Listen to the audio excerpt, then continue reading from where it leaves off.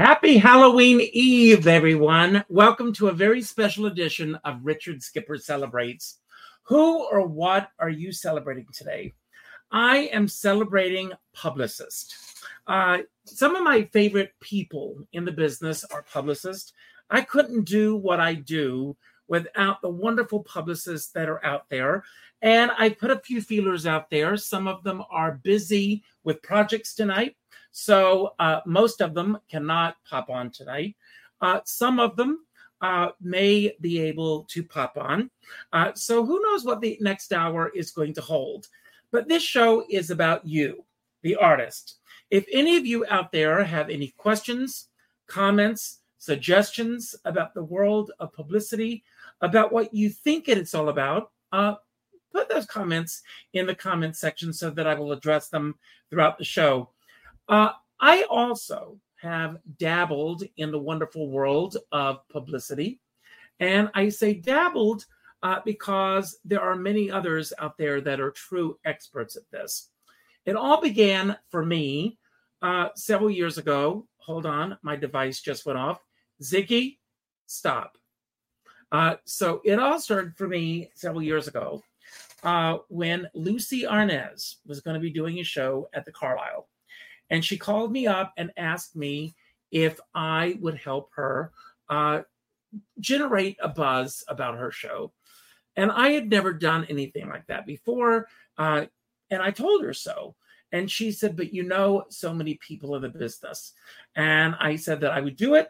And if she was happy with it, then sing my praises from the stage and I would be perfectly happy. That led me to doing PR for many people.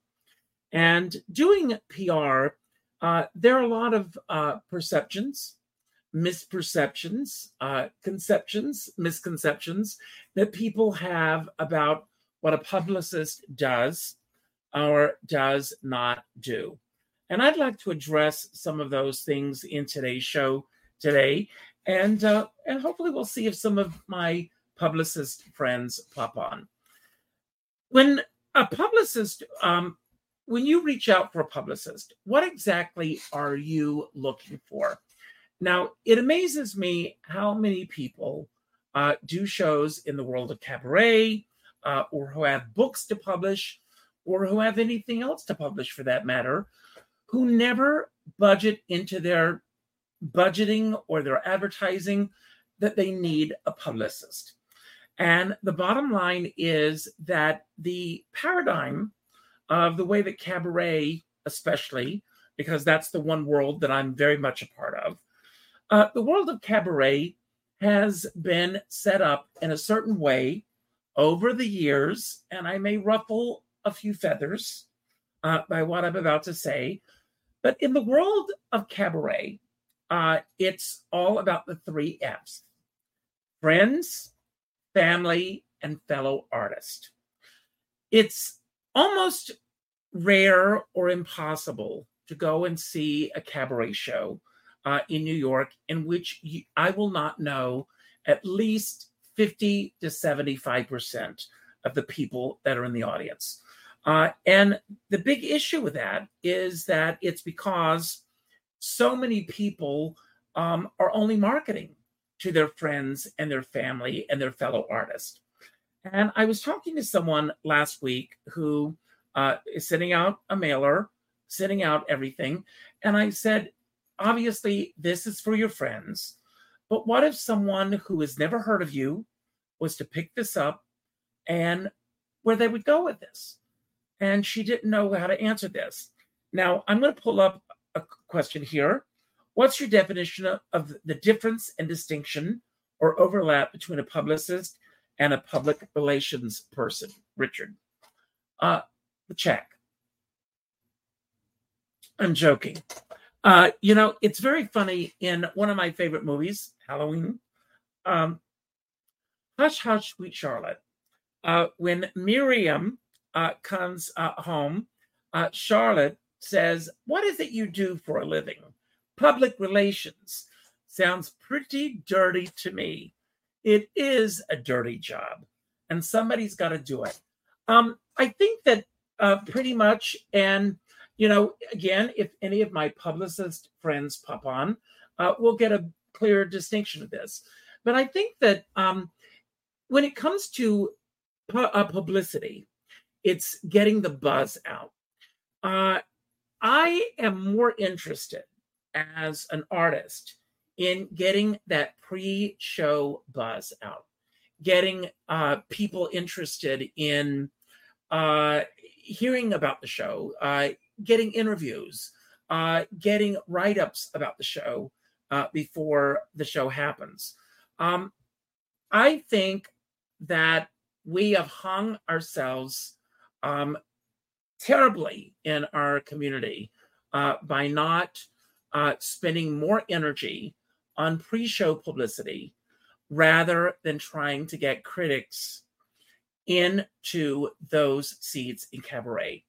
I've never understood why someone who's doing a one-night-only show, for example, feels the need to invite the press to come in and review a show that other people can read about but will not be able to see. So rather than spending that type of energy, I would love the publications like Theater Mania, Broadway World, the other publications, these are my own opinions, folks, to spend the same amount of energy trying to get press to cover these events before the shows happen. The important thing is to build an audience, to get people to come in and see those shows. And I don't want to read about something that I'm not going to be able to see after the fact. And I think that too much energy is spent in those directions. So when I was doing PR for everyone, the people that I did PR for, I would always reach out and ask what their 3 desires or wishes were.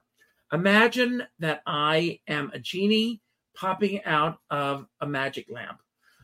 If you could have any 3 wishes granted beyond, without any limitations put on that, what would you desire or wish?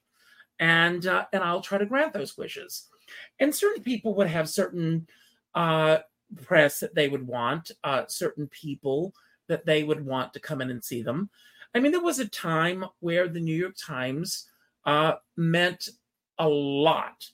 It still means a lot. I think a New York Times review, if you're lucky enough to get a good review, it looks good around the rest of the country. I don't think it matters as much here in New York City as it does to the tourist trade and people outside of New York if you're trying to book yourself in venues and rooms outside of New York to try to get an audience to come in and see you, or better yet, to try to get those bookings in the first place. That's where I feel that a New York Times review has the most value and the most bang for your buck. Another comment, again from Alan. Agreed, Richard, thank you. Generally, venues need to be proactive in helping promote pre-show buzz. There was a time when I was performing as Carol Channing, and I was making a living performing as Carol. Hello, Aaron. It's good that you're here. We're talking about Publicist. Today is National Publicist Day. But when I was making a living performing as Carol, and I was performing around the country before 9/11, things were really rosy as far as getting bookings around the country. And it was really good because a lot of the venues that I would perform in, they would have a subscription series. And the subscription series would allow me or the venue the luxury of the venue having the funds to fly me in, sometimes first class, put me up in the best hotels, and to offer even a per diem on top of those things. Then when 9/11 happened, people did not plan for entire seasons. People, subscriptions started dropping off. And people don't buy in bulk the way that they used to. So everything became on a per show basis. When I was booked in those days, the venues had the funds and they would do everything in their power to try to recoup their investment. When an artist is booked, and unfortunately in New York City, with very few exceptions, the venues that we have to perform in New York City are pay-to-play venues. So we pay to essentially what they call four-wall those venues so that we can come in, do our shows, and hope that we may make a little bit of money that will, recoup our investments. But the unfortunate thing is that it gets harder and harder and harder to do that beyond building an audience. And a lot of artists are afraid. I have to be very careful what I say because I don't want to ruffle any feathers. But I see this happening over and over and over again, where artists are constantly cutting their cost, trying to save money here. They will spend money on a certain ad or a publication or something, and they don't do their due diligence in terms of researching to see who is going to respond to that ad, and if that ad will bring them in.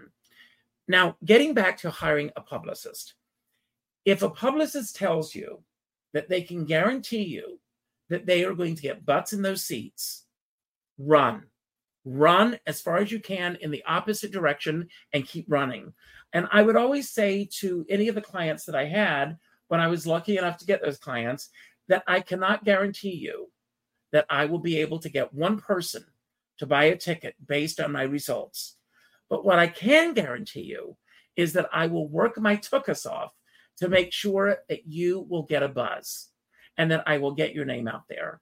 And that's one thing that even with my newsletter and my shows that I offer is I will get a buzz out for these people. And a good publicist, that's what a publicist is going to do.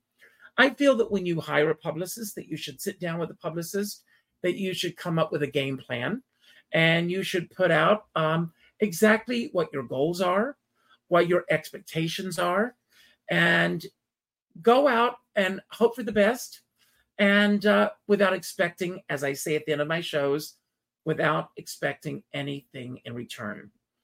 I'll share a couple of stories from my own time in the trenches with you. A few years ago, I was doing the press for someone, and again, she hired me. I came in way below what any other publicist would probably charge to do the work that I was doing. What I'm going to tell you is all factual, and it's not based on sour grapes. It's just the way things happened. So she was doing a show on a Saturday afternoon at a certain venue in New York City, and I got her a lot of pre-show interviews. She did podcasts, and this was before COVID. So she did radio interviews. She did podcast. I don't even know if they were calling them podcast at that time, but she did the radio interviews. She got blog interviews. I got a couple of print interviews for her. I would say overall that we probably averaged about 6 to 7 interviews prior to the show. The show happened, and the show was packed with friends and family. I thought that I had done a good job. I was happy with my results. I asked her, after everything was said and done, to please let me know everything that she liked best about what I did, what she liked least about what I did, and if there was anything that she could add or change with what I did, so that I would be even better with the next person that I worked with. She said everything was perfect. She was perfectly happy and everything was fine. So about 6 months later, she reached out to me and said that she wanted to let me know that she had hired another publicist, and she didn't want me to be upset that she had gone in another direction. And I said, absolutely, I'm not upset. You have to hire what you feel best with.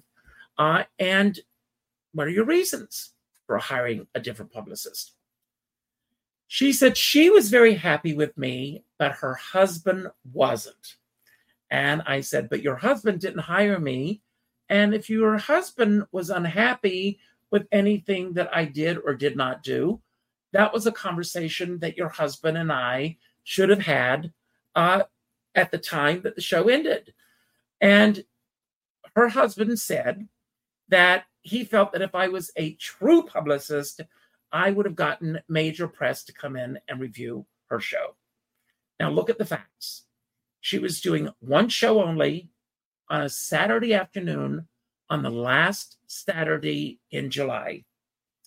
And the fact of the matter is, and I've got a publicist, one of the best, waiting in the wings. I'm going to bring her on in a second. But the truth is that, as I said to her, most of the press, especially in New York City cabaret, are volunteers.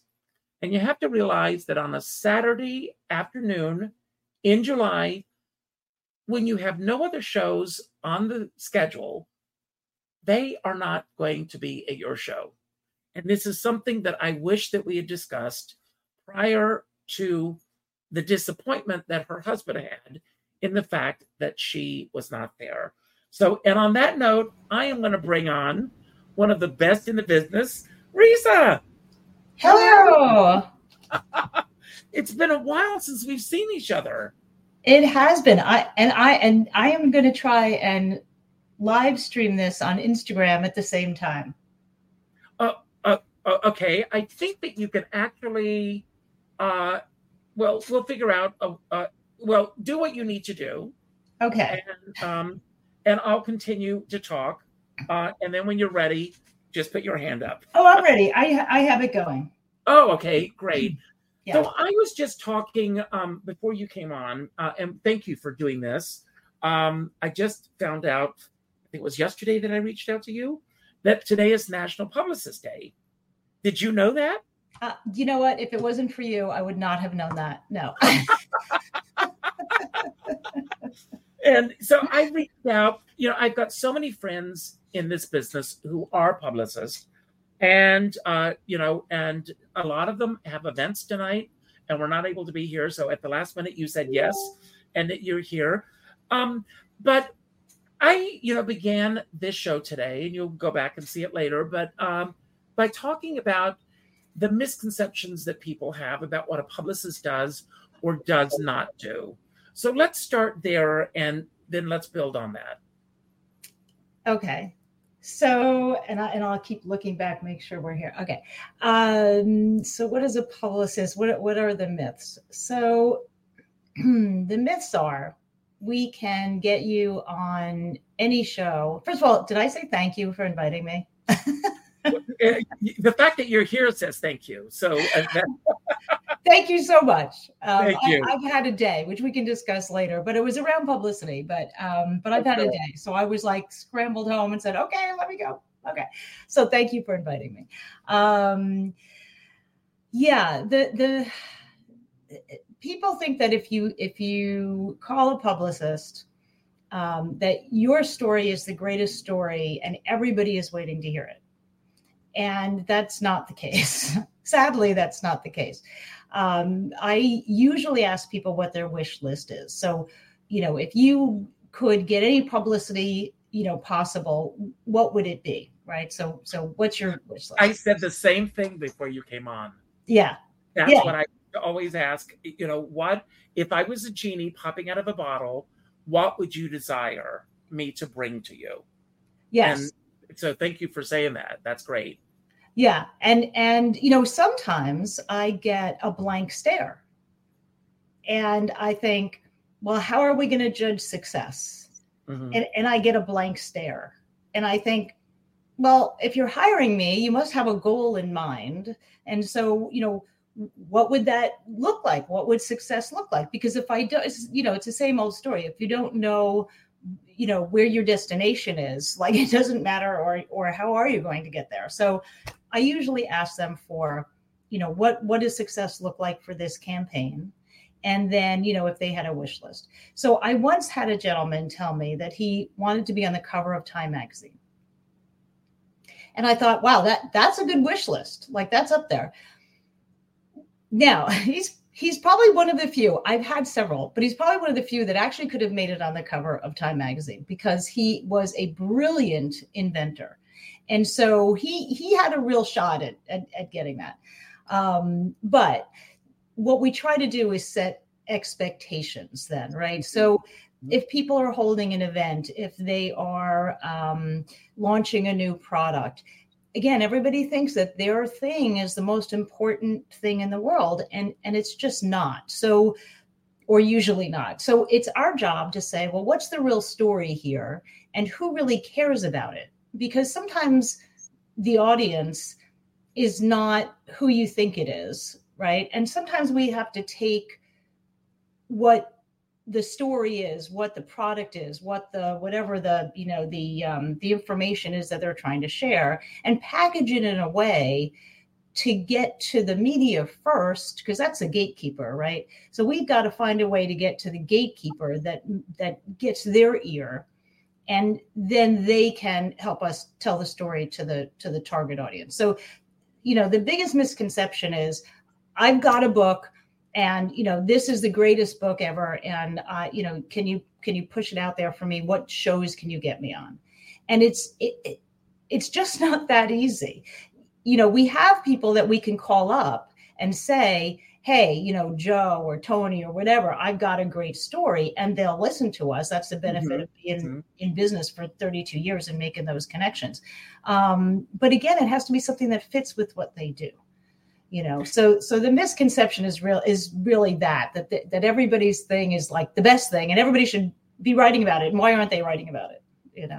And we're also living in a very, no surprise, folks, in a very strange world right now. And on a dime, a news cycle can change everything for everybody. Yeah. And so an item, let's say that you get someone a spot on the news or something. In a second, that could be bumped off, or worse yet, something could happen in a neighborhood or something that will prevent an audience from even showing up for an event that you have worked diligently to plan for. And I'm sure that that's happened to you. Oh, yeah.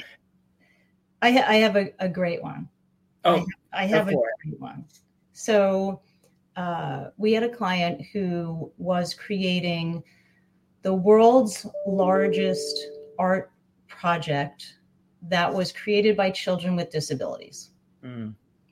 That's fantastic. That is great PR stuff right there. So we wanted to get it on, I won't say which show. I'm just going to say it was a morning show.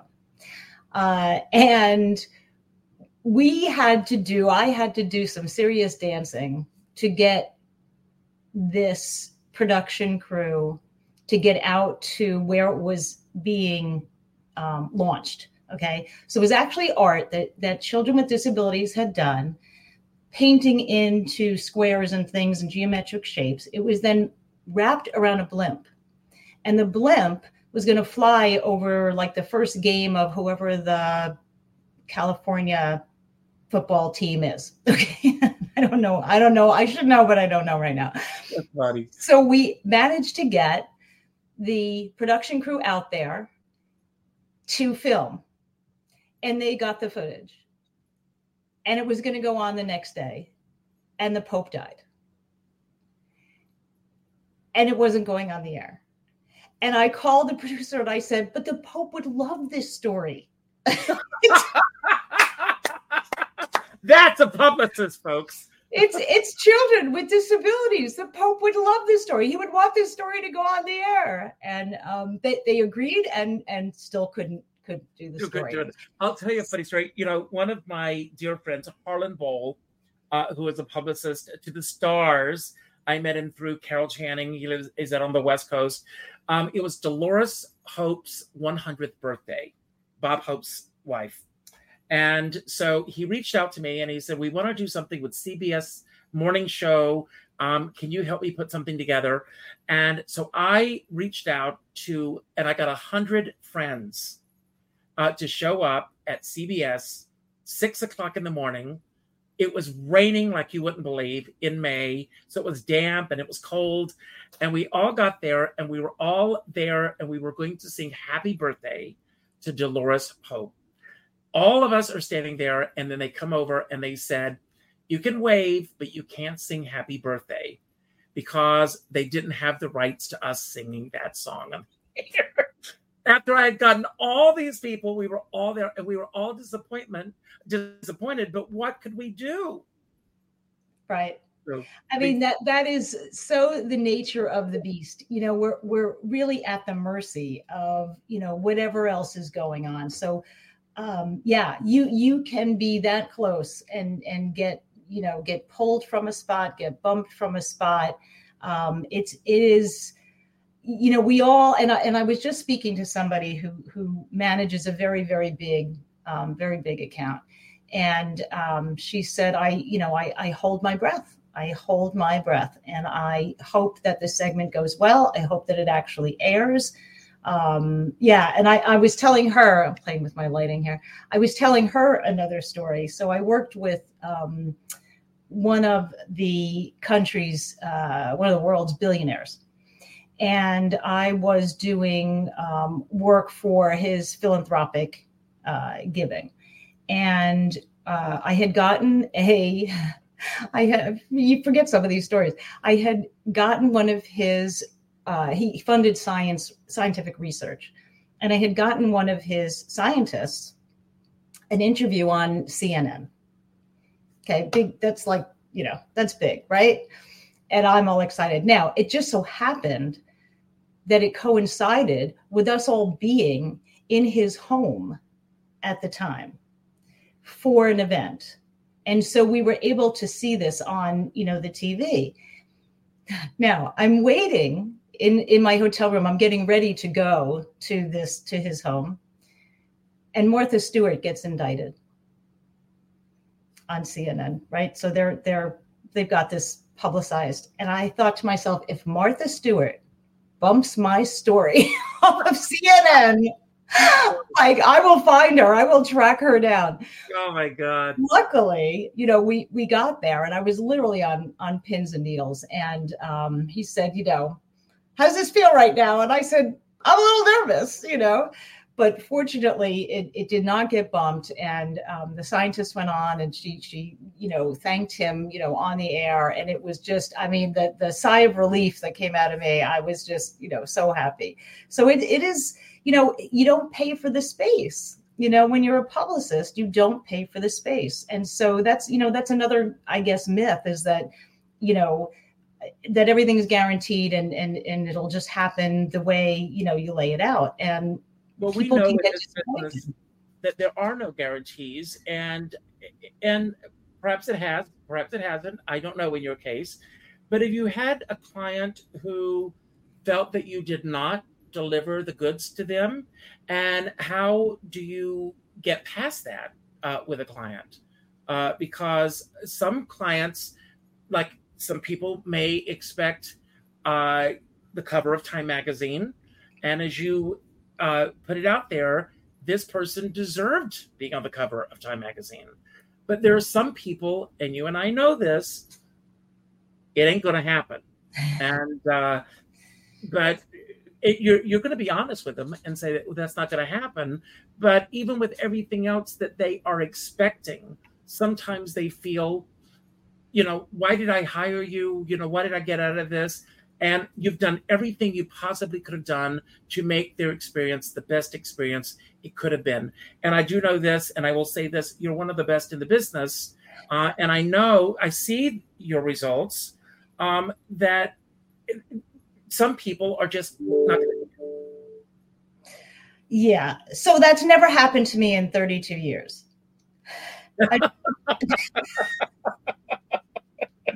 Good for you. National Publicist Day. Yes. I am my own best promoter.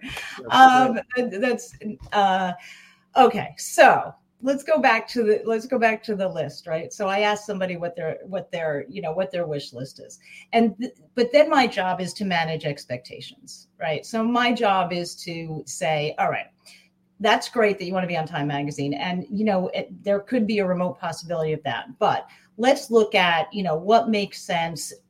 That is, I don't want to say low-hanging fruit, but what makes sense for what your product or your service or your event, really is, and your audience, and what makes the most sense to do that. And so I try very hard in the beginning to manage expectations, because I never want to disappoint anybody. It's probably my flaw, my biggest flaw is that I don't want to disappoint anybody. So as a result, we really bend over backwards, over and over and over again to try and make something happen. I be very honest, it's rare that we haven't produced for somebody and sometimes what happens is, so I actually have a case like this now where we went for 2 months, maybe even been a little bit longer, with nothing.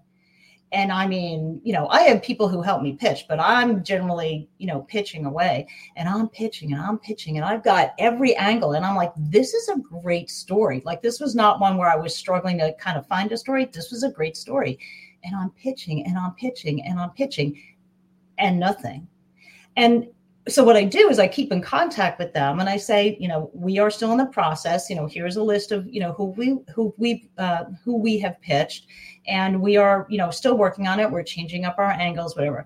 But I take it very personally, which is probably not a good thing. But I think in the long run, it's part of what I'm known for, is that I take it personally. So I'm like, now it's my mission, right? Now it's like, it's my reputation on the line, because I'm not just like, well, we didn't get anything. Thanks for your money and see you later. I could never do that. So I just kept pitching. And now we've got 2 really good interviews arranged. So, what I didn't do in this case is, I didn't bill the second half of our agreement, because I was like, I got to get something for you. So it truly is rare. But when it happens, I really try to manage it with the person and talk it through with them. And is there other things that we can work on with them, or do we need to sort of cut it short and say, okay, this isn't working? Sometimes we know why. We'll say it just isn't the right fit, or there's been so much in the news that it doesn't work, or it's being overshadowed, or that kind of thing. But truly, I take it so personally, and I take my company's reputation, very, to heart. And so for me, I'm always like, oh no, I gotta make something happen, so I'm juggling balls. Yeah, you mentioned earlier, 32 years you've been doing this, which is amazing because you're only 31. But your daughter also followed into this business. Did that surprise you, or did you pretty much expect that this would happen? No, I had no expectations for our kids growing up. I really wanted them to follow something that spoke to them and ignited their passion. And I never had any, thoughts really about what either one of my girls would take on as a career. You're talking about my Sammy. So when Sam went to University of Delaware, she started taking communications classes. And I think before that, we didn't discuss it in any way. It wasn't anything that we really talked about in any way that I'm recalling. But she started taking classes, journalism classes and things like that. And she really enjoyed it. And she had, she grew up in my business. So the fun part about Sam is Sam's been a part of lots of client events. She was like the spokesperson for IMAX Theater when we did it at the Palisades Center. Her face would appear in, ginormous on the screen when she'd be there with her friends, and even her school had gone, and they were like, "That's Sam," So she kind of grew up with the events and with the, the fun that PR can be. And so I guess she sort of gravitated towards it. So yeah, I'm really proud of her. She has a job that I did not help her to get at a big PR firm in Manhattan. And she's great. So, she learned from me, but, I learned from her.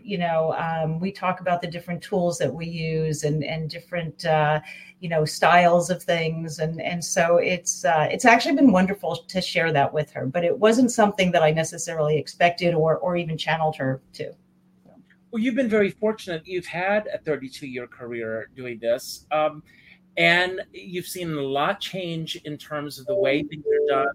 And what are the things that you've seen change over the years that you absolutely love that are in place now?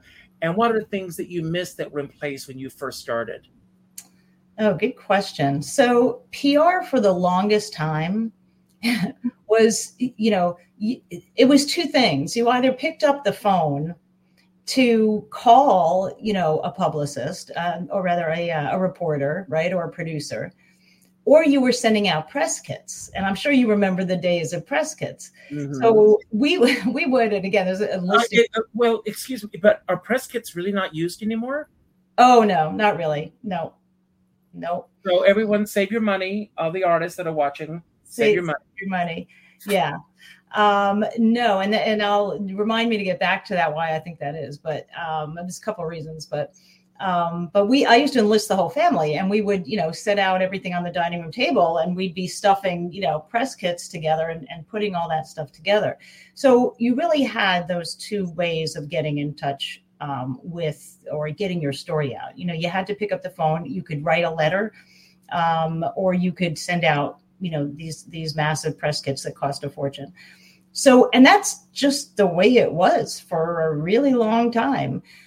And then one day, email showed up, AOL showed up. And so it was like, oh, wait, I can just send an email to somebody and, I don't have to pick up the phone and call, and press kits and all of those mailings, because we used to mail press releases, right? We'd stuff envelopes. We had to send out 30, 50, whatever it was. So you'd be stuffing envelopes all day. And then that completely went away. And that was a dramatic change. I had an assistant for years who that was part of her job too, was just helping us stuff and make phone calls and that kind of thing. And then after a while, I didn't really need her because that was such a big part of her job.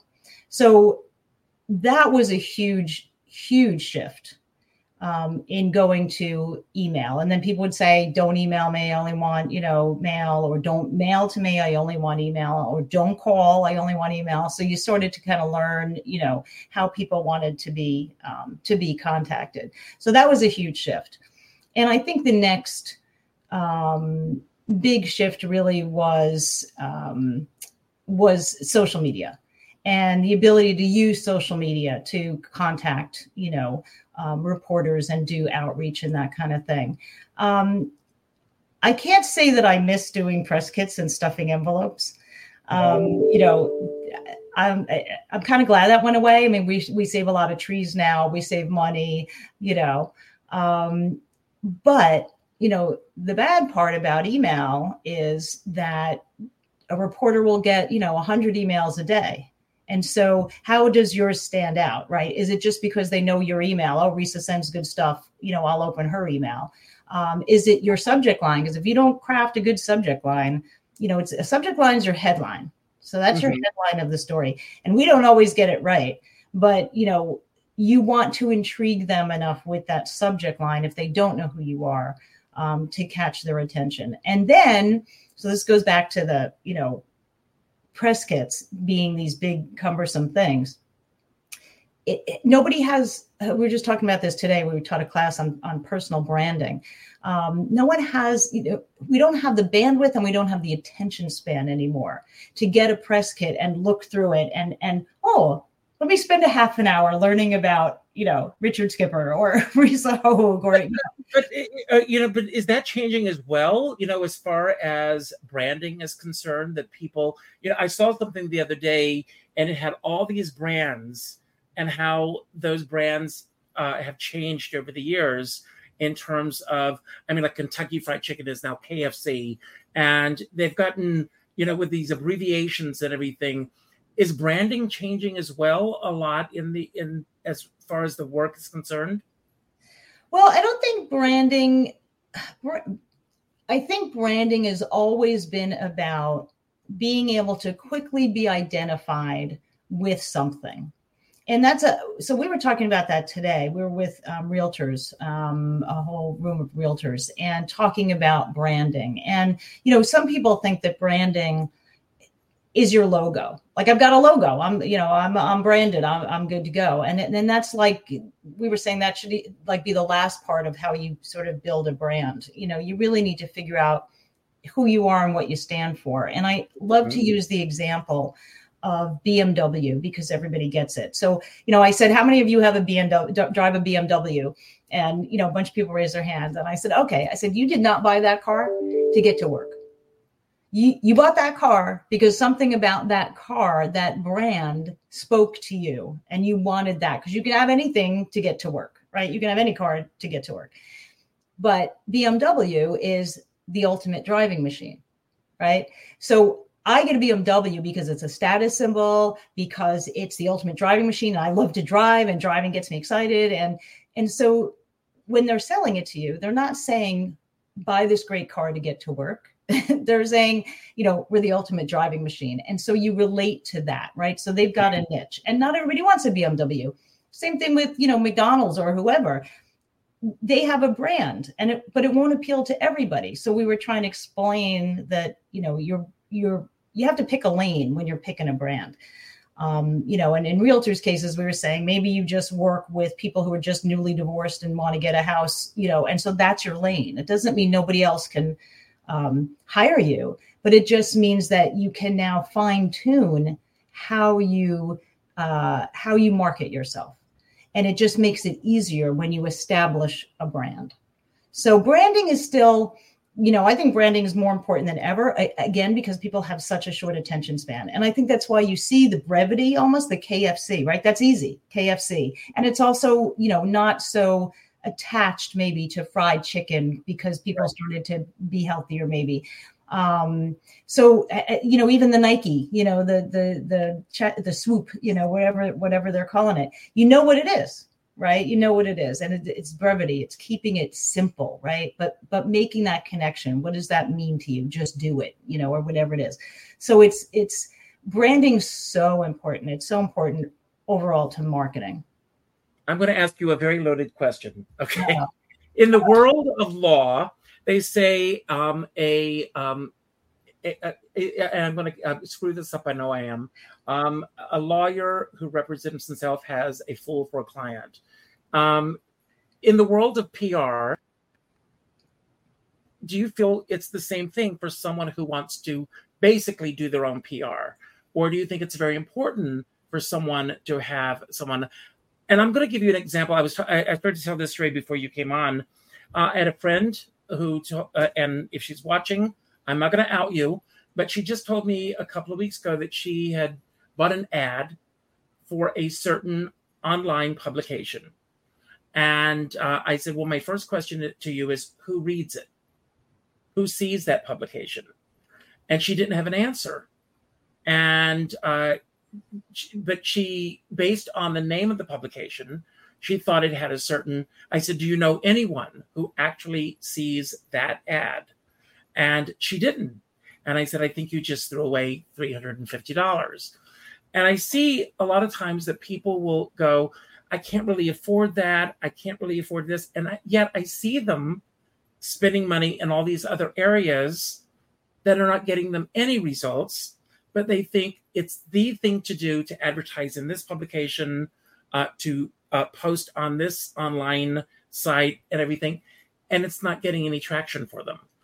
When a publicist can come in and perhaps change the trajectory of what's happening for them. Yeah, a couple of good points. So the first thing after I asked for wish list, but I'm also looking at target audience, right? So, who's the target audience? And then where are those people? Which has become a lot more complicated, right? So I love to tell the story about when you back in our day, right? You'd go to the end of the driveway, and that's where you got your news, because the newspaper was waiting for you, and you read it with your coffee, and you enjoyed it, right? You spread it out on the table, and you went through the different sections and the lifestyle and sports and whatever. And that's kind of how you absorbed your news. And then you went on with your day until 6 o'clock when the news came on, and then you got some more news, right? But now we're in this horrible 24/7 news cycle, which, as a publicist, I probably shouldn't say it's horrible, but it's horrible. It's constant. And so much of what is available to us, in other words, there's too much available. So it dilutes everything. So whereas before, if there were 100,000 subscribers to a particular newspaper, you knew like when I was reading that newspaper in the morning, so were, 90,000 other people were reading that. Everybody on the block, everybody around your neighborhood. And you talked about it. You got to the bus stop and you said, hey, did you see page 3? So-and-so, whatever. So it was easy or simpler or more straightforward to get your news to put your news out into one place and for people to read it. So now you've got, it's so complicated, right? You have so many options for how people get their news. And when I ask that question, if I'm working with a team and I'm like, okay, how does everybody get their news? And there's 10 people in the room, there's 11 different answers, because they're getting it in so many places. So that makes marketing that much harder, right? Because where am I spending my dollars? And it becomes, I can't tell you how many calls I get. And I sit and I talk with people about, they'll say to me, I have $1,000 to spend, like for the year, or I've got 5,000 for the year. And, where should I spend it? And that's not an easy answer. It's a really hard thing to take a budget of that size. And so you have to really think, where is that's why the branding and understanding your lane is so important, because if you know exactly where your audience is, or at least a portion of them, you can say, all right, I'm going to commit my dollars and my time and my energy to this. And I'll do it multiple times, right? Because one of the other big mistakes, people call me and they'll say, I ran an ad in that magazine and, nothing happened. It's like, okay, how many ads did you run? One. One and done does not work, right? So what's the saying is, you got to see it 7 times. You have to see an ad times before. So, 7 times can become expensive depending on how you do it. Facebook, Facebook was like a marketer's dream because, Zuckerberg was brilliant and he made a database first, right? He made the platform and a database. And then he said, now I've got a database I can charge you all for. And so I won't show your stuff anymore to all these people unless you pay me for it. But it's brilliant because you can fine tune the way you market on Facebook. When you do an ad, you can fine tune 6 ways to Sunday. I want, single parents. I want married. I want homeowners. I want Rockland County. I want Rockland County. I want zip codes. You can so fine tune it, then it becomes an extraordinary source from a marketing perspective. I learned a very interesting thing last week, which I will share with everyone. You probably, I'm sure, already know this, but when you play, this was a great article that I read, that when you play something on Facebook, the first time that you play something, you should not put a link, because Facebook really frowns upon people leaving the platform to go to other sources. So what you do is you put it about an event, you don't put the link, and then when you get a certain number of likes or whatever, you come back 3 to 4 hours later and put the link, and the link will go to all those people who have responded to it. That's my tidbit for today. Yes, that's very true. Facebook, all of the platforms are the same, right? They don't want you leaving their platform. They want you to stay on their platform. So the more that you do within their platform, it's like the more you're rewarded, basically. So yeah, they obviously we encourage people to hire a great publicist and everything, but are there specific times for you, for example, that you feel are better in terms of getting the word out? I went to a great talk 2 weeks ago Alec Baldwin has a podcast. And I went to town hall and he was interviewing Michael Wolff, who has a new book about the fall of Fox News. And Alec Baldwin just said the same exact thing that you just said about how we all used to get our news. We're all of a certain age. And we would get our news at 6:30 at night. And everybody would get the same news. The same news. The same unbiased news. The same unbiased news. And then we lived, and we lived our lives. And then we came back the next day. And then in the morning, as we were having our coffee, we were getting the newspapers and seeing it. And now most people, believe it or not, and statistics show this, get their news from late night comedians. That's where most people are getting their news these days, and how that's processed, which is a sad commentary on the world. So is there a specific time that you feel is better to get the word out for an event or something? Are there times that you feel it's not a good idea to post something, or what are your guidelines? Yeah, good questions. A lot of it depends on what the product or the event or whatever is, right? So the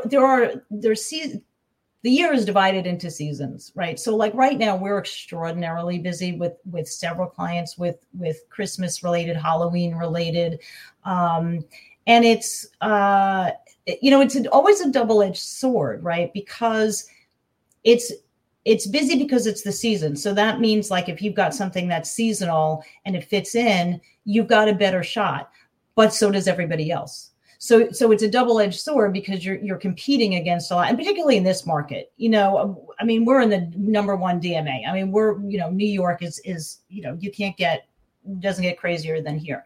So you're competing against a lot of other people who are pushing out their news and their stories. But timing in general, so you do have to be careful, but it just depends on what it is that you're pushing. So January, for example, people think, oh, January's dead. That's great. That's a great time to push out interesting things because all the good stuff's over, right? Everybody's depressed. It's January, right? Now we're just cold and wet and it's dark. And so January is actually a really good time to push stuff out because all the hubbub is sort of over.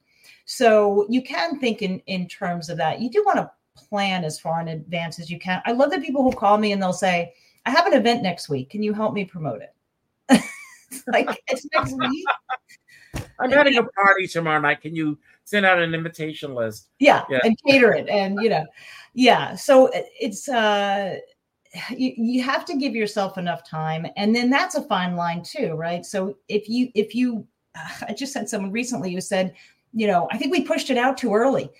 And I was like, okay, but you wanted it out by, X date, because it's a fine line. If you push something out too early and it gets picked up, now no one's remembering it by the time your event is happening. Well, let me ask you about that. When you do start promoting something early, when is it too much?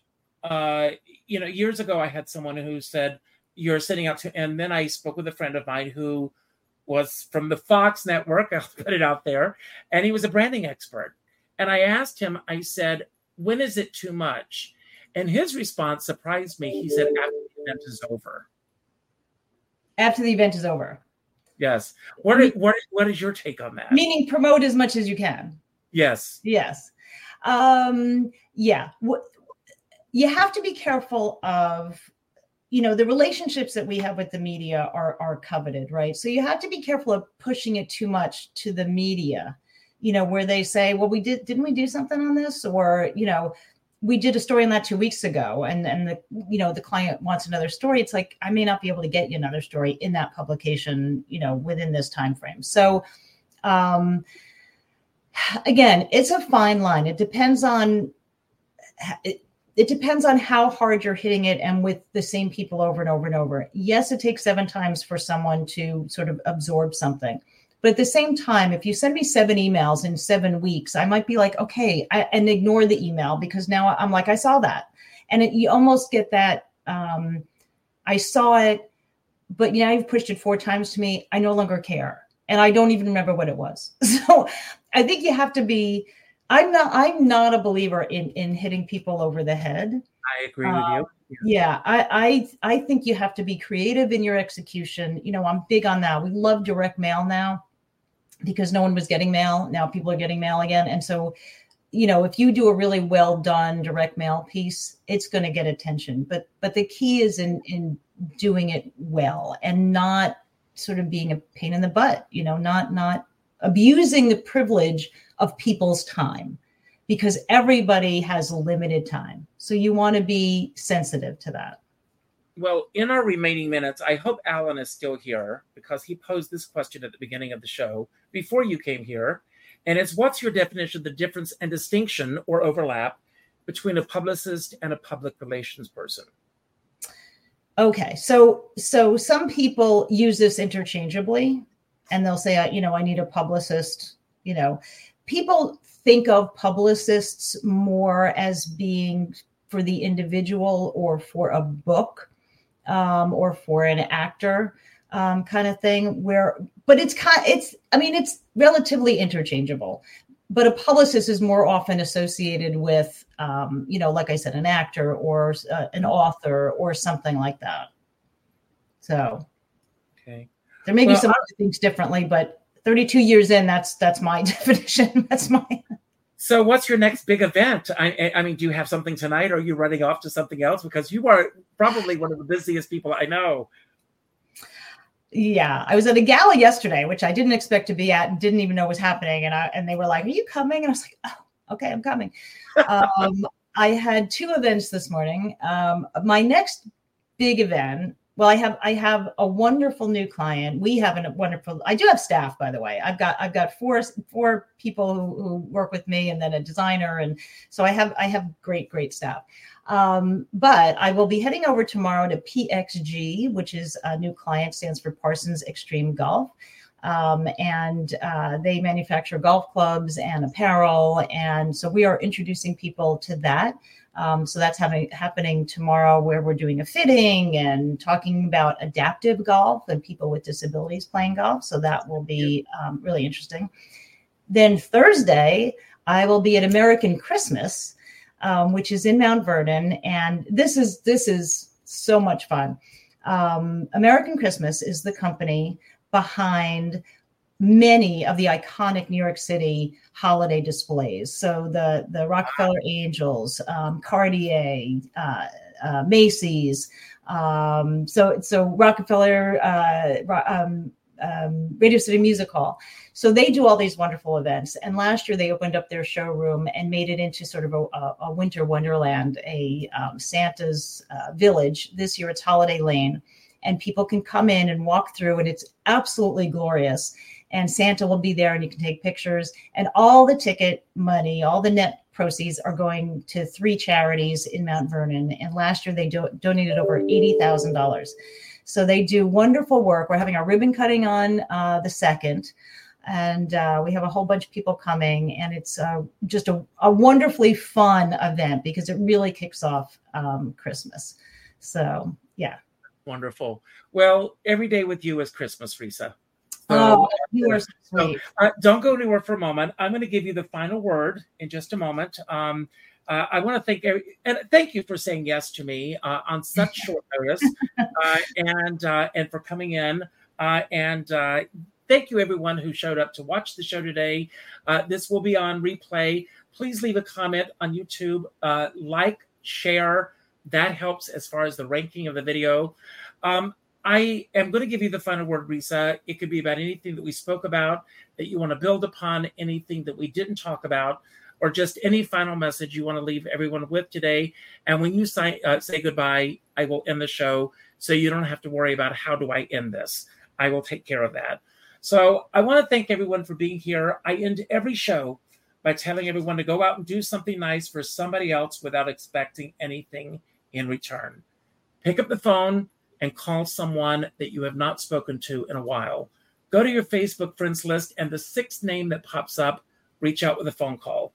Not an email message, not a text message, not a private inbox message, but a phone call. and let that person know the impact that they made on your life. I saw a posting this morning that a friend of mine posted about Matthew Perry, which still I'm reeling from. And he wrote a passage from his book. They posted a passage. And interestingly enough, his book came out 1 year ago this week. And he said in this passage that when he passed away, that he knew that all everyone would be talking about friends, friends, friends, friends. And he said, and if that's what people remember him for, that's good enough. But there's so many other aspects to his life that they hope that they will look into as well. And it's important that we acknowledge people while they're here until it's too late. And I've dealt with loss this year, as I know you have as well, Risa. It's important that we take the time to celebrate these people in our lives.